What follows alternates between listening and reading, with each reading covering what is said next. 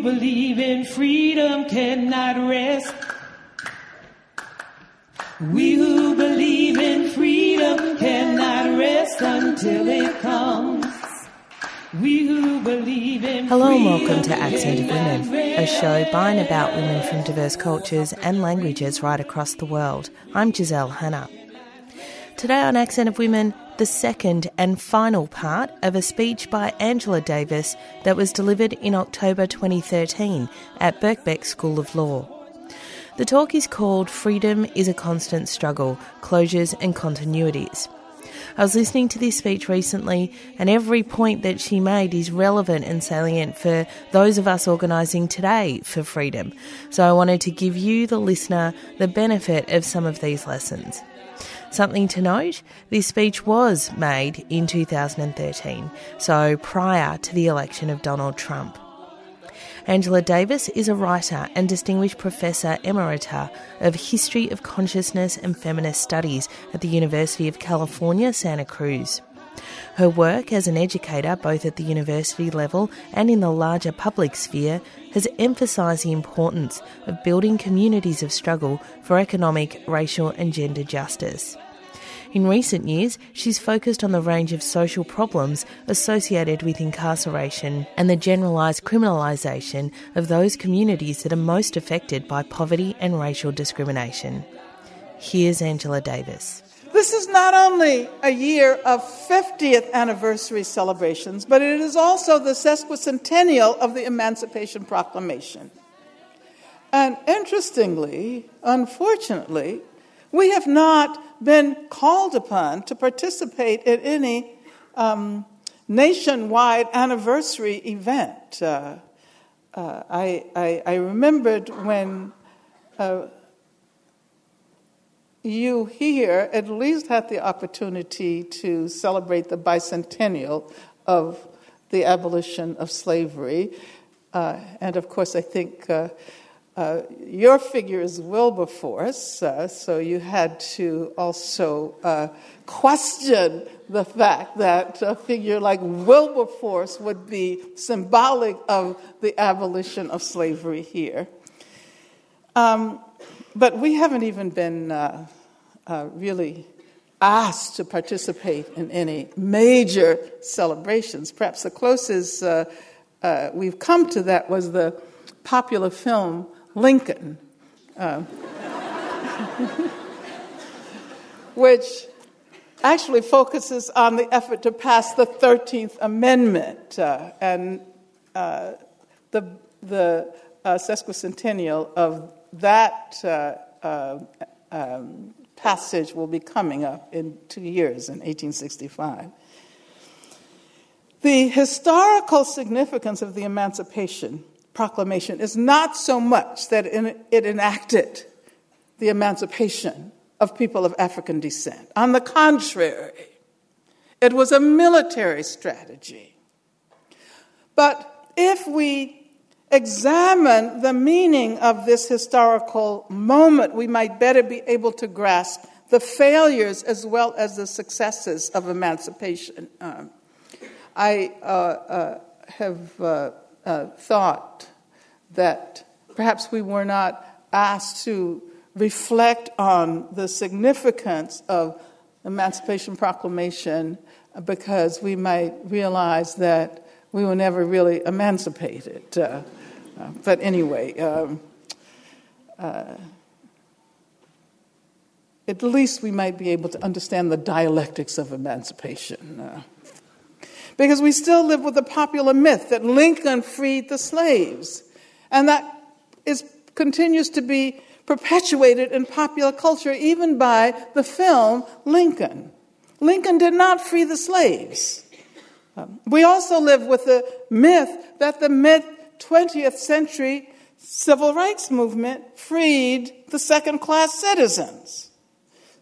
Civil rights, of course, constitute an essential element of the freedom that was demanded at that time, but it was not the whole story, and maybe we'll get to that later.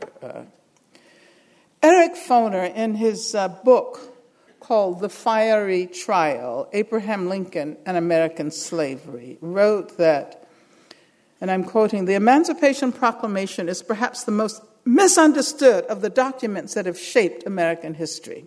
Contrary to legend, Lincoln did not free the nearly 4 million slaves with a stroke of his pen. It had no bearing on slaves in the 4 border states since they were not in rebellion," he wrote. And the proclamation also exempted certain parts of the Confederacy occupied by the Union. All told, it left perhaps 750,000 slaves in bondage. And of course, popular narratives about the end of slavery produced by the pronouncing of this emancipation document by Abraham Lincoln erase the agency of black people themselves. But there's something for which Lincoln should be applauded, I believe. And it is that he was shrewd enough to know that the only hope of winning the Civil War resided in creating the opportunity for black people to fight for their own freedom. And that was the significance of the Emancipation Proclamation. And as a matter of fact, has that film shown here?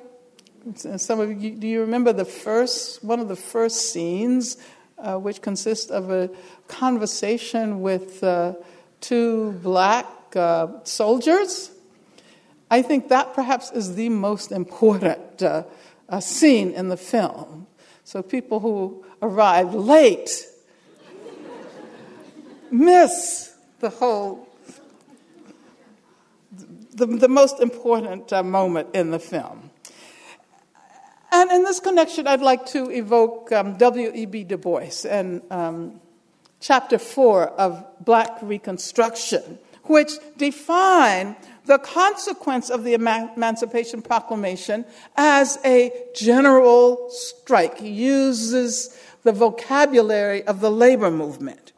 And as a matter of fact, Chapter 4, the general strike, is described in the following manner: how the Civil War meant emancipation, and how the black worker won the war by a general strike which transferred his labor from the Confederate planter to the Northern invader, in whose army lines workers began to be organized as a new labor force. And so Du Bois argues that it was the withdrawal and bestowal of labor by slaves that won the war. And what he calls this army of striking labor eventually provided the 200,000 soldiers, quote, whose evident ability to fight decided the war. And these soldiers included women like Harriet Tubman, who was a soldier and a spy, and who had to fight for many years in order to be granted later on a soldier's pension. In the aftermath of the war,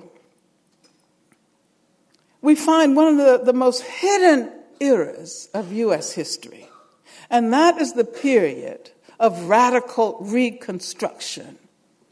It certainly remains the most radical era in the entire history of the United States of America.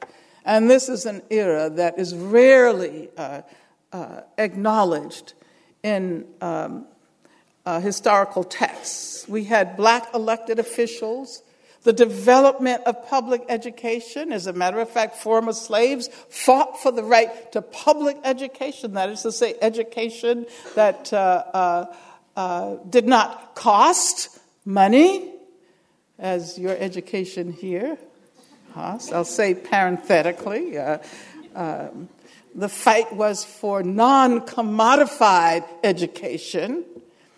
And as a matter of fact, white children in the South poor white children who had not had access to education gain access to education as a direct result of the struggles of former slaves. There were progressive laws passed challenging male supremacy. This is an era that is rarely acknowledged. During that era, of course, we had the creation of what we now call historically black colleges and universities, and there was economic development. This period didn't last very long.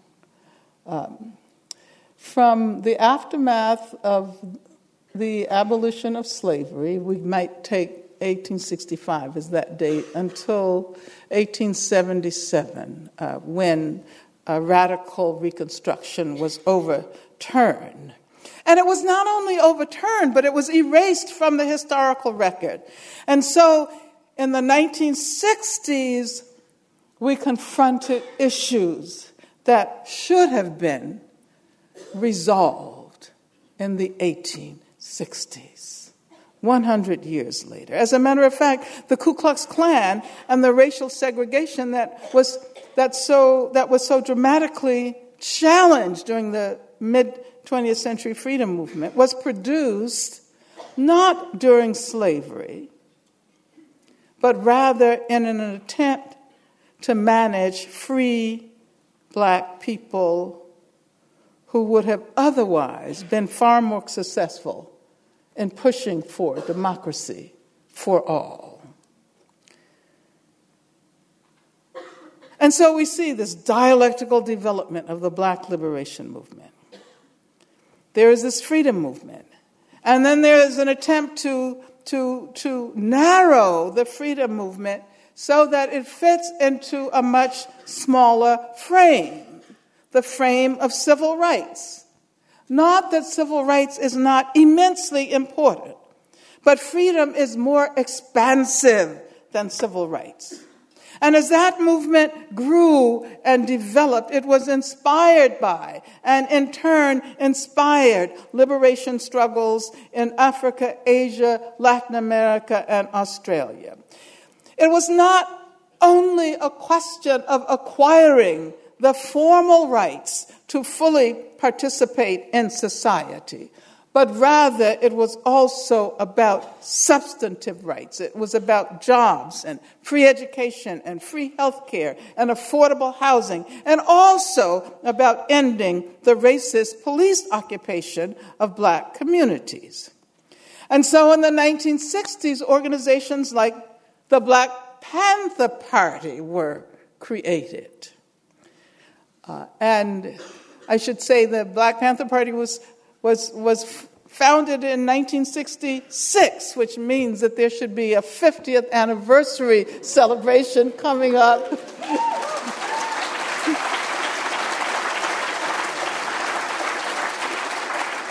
And so I wonder how we are going to address, for example, the 10-point program of the Black Panther Party. And I'll just summarize the 10-point program, and you might get an idea why there are not efforts underway to guarantee a large 50th anniversary celebration for the Black Panther Party. Number one was we want freedom. 2, full employment. 3, an end to the robbery by the capitalists of our black and oppressed communities. It was anti-capitalist. Number 4, we want decent housing fit for the shelter of human beings. Number 5, we want decent education for our people that exposes the true nature of this decadent American society. We want education that teaches us our true history and our role in present-day society. And number 6, which is especially significant in relation to the right-wing effort to undo the very small efforts made by the Obama administration to produce health care for poor people in the U.S. We want completely free health care for all Black and oppressed people. Number 7, we want an immediate end to police brutality and the murder of Black people, other people of color, and all oppressed people inside the United States. Number 8, we want an immediate end to all wars of aggression. You see how current this still sounds. Number 9, we want freedom for all Black and oppressed people now held in U.S. federal, state, county, city, and military prisons and jails. We want trials by a jury of peers for all persons charged with so-called crimes under the laws of this country. And finally, number 10, we want land, bread, housing, education, clothing, justice, peace, and people's community control of modern technology.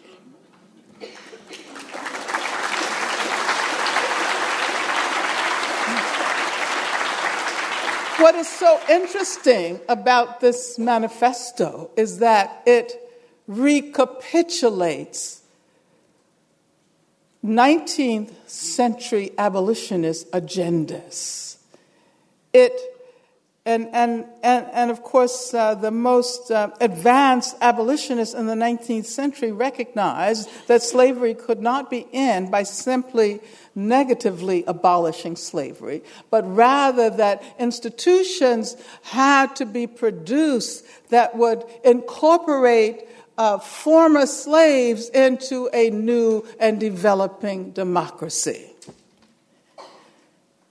The Black Panther Party was founded in 1966. The program recapitulates abolitionist agendas from the 19th century, and it continues to resonate with respect to abolitionist agendas in the 21st century.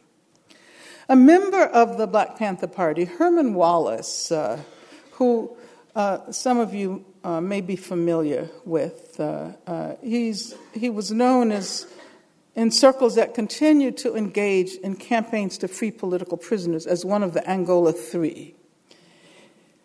He was released on the 1st of this month, having spent 41 years in solitary confinement.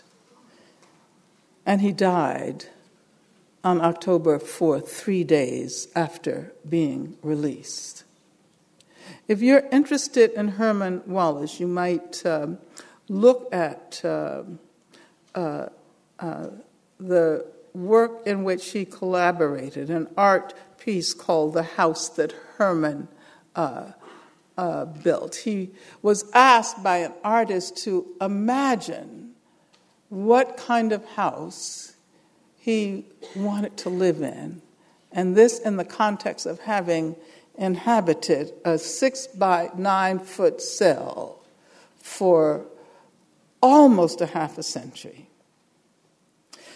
At the age of 66, another member of the Black Panther Party, Assata Shakur, who received political asylum in Cuba after escaping from a U.S. prison during the 1980s, she was just recently designated one of the 10 most dangerous terrorists in the world. Assata Shakur, who is a writer and an artist and who had made a life for herself in Cuba, now has to fear Blackwater-type mercenaries who might want to claim the $2 million reward that has been offered in connection with placing her on the 10 most wanted terrorist lists. And I should say parenthetically, when I learned about this in May, I remembered when I was placed on the 10 most wanted, I didn't make the 10 most wanted terrorist list. I think they didn't have one at that time, but I made the 10 most wanted criminal lists. And I was represented as armed and dangerous. And, one of the things I remember thinking to myself, what is this all about? What could I possibly do? And then I realized it wasn't about me at all. It wasn't about the individual at all. It was about sending a message to large numbers of people who they thought they could discourage from involvement in the freedom struggles at that time. Assata Shakur is one of the 10 most dangerous terrorists in the world, according to Homeland Security and the FBI. And then when I think about the violence of my own youth in Birmingham, Alabama, where bombs were planted repeatedly, and houses were destroyed, and churches were destroyed, and lives were destroyed. And we have yet to refer to that, to those acts as the acts of terrorists.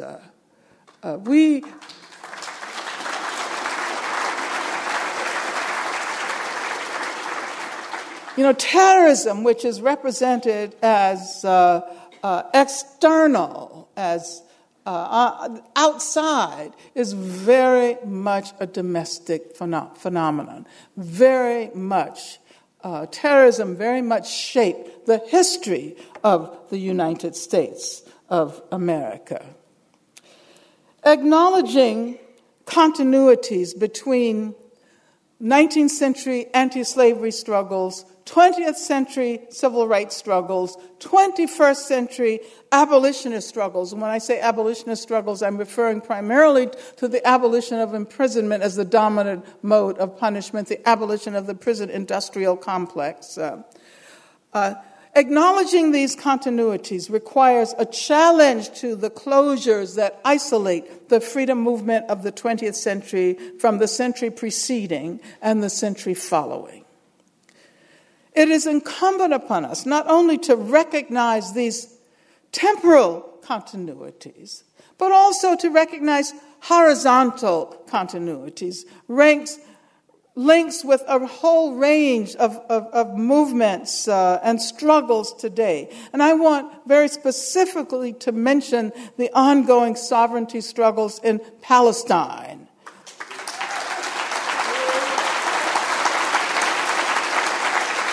In Palestine, where not too long ago, Palestinian freedom riders set out to contest the apartheid practices of the state of Israel.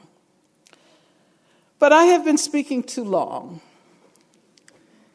And despite my critique of closures, I am compelled by time restrictions to close my talk this evening. So I want to try to close with an opening. All around the world, people are saying that we want to struggle together as global communities to create a world free of xenophobia and racism, a world from which poverty has been expunged, and the availability of food is not subject to the demands of capitalist profit. I would say a world where a corporation like Monsanto would be deemed criminal.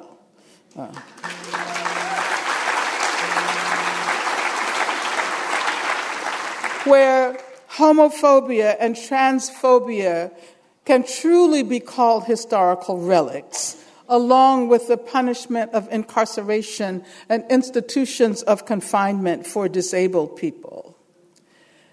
And where everyone learns how to respect the environment and all of the creatures, human and non-human alike, with whom we cohabit our worlds. Thank you very much.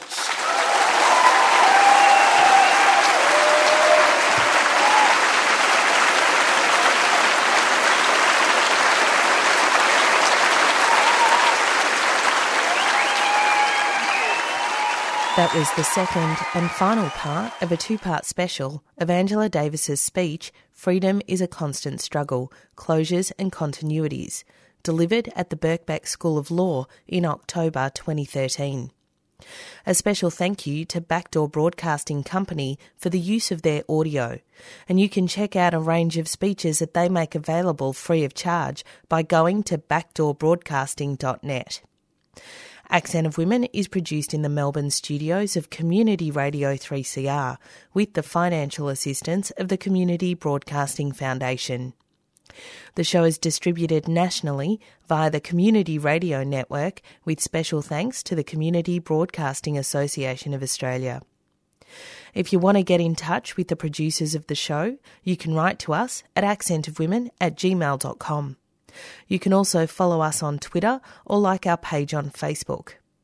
If you want to hear this show again or any of our previous programs, you can download the podcast from 3CR's website, 3cr.org.au, and that's the digit 3, not spelt out in letters. Go to the Accent of Women page and follow the links to this week's show. Thanks for tuning in. I'm Giselle Hanna, and I look forward to your company again next week. We who believe in freedom cannot rest. We who believe in freedom cannot rest until it comes.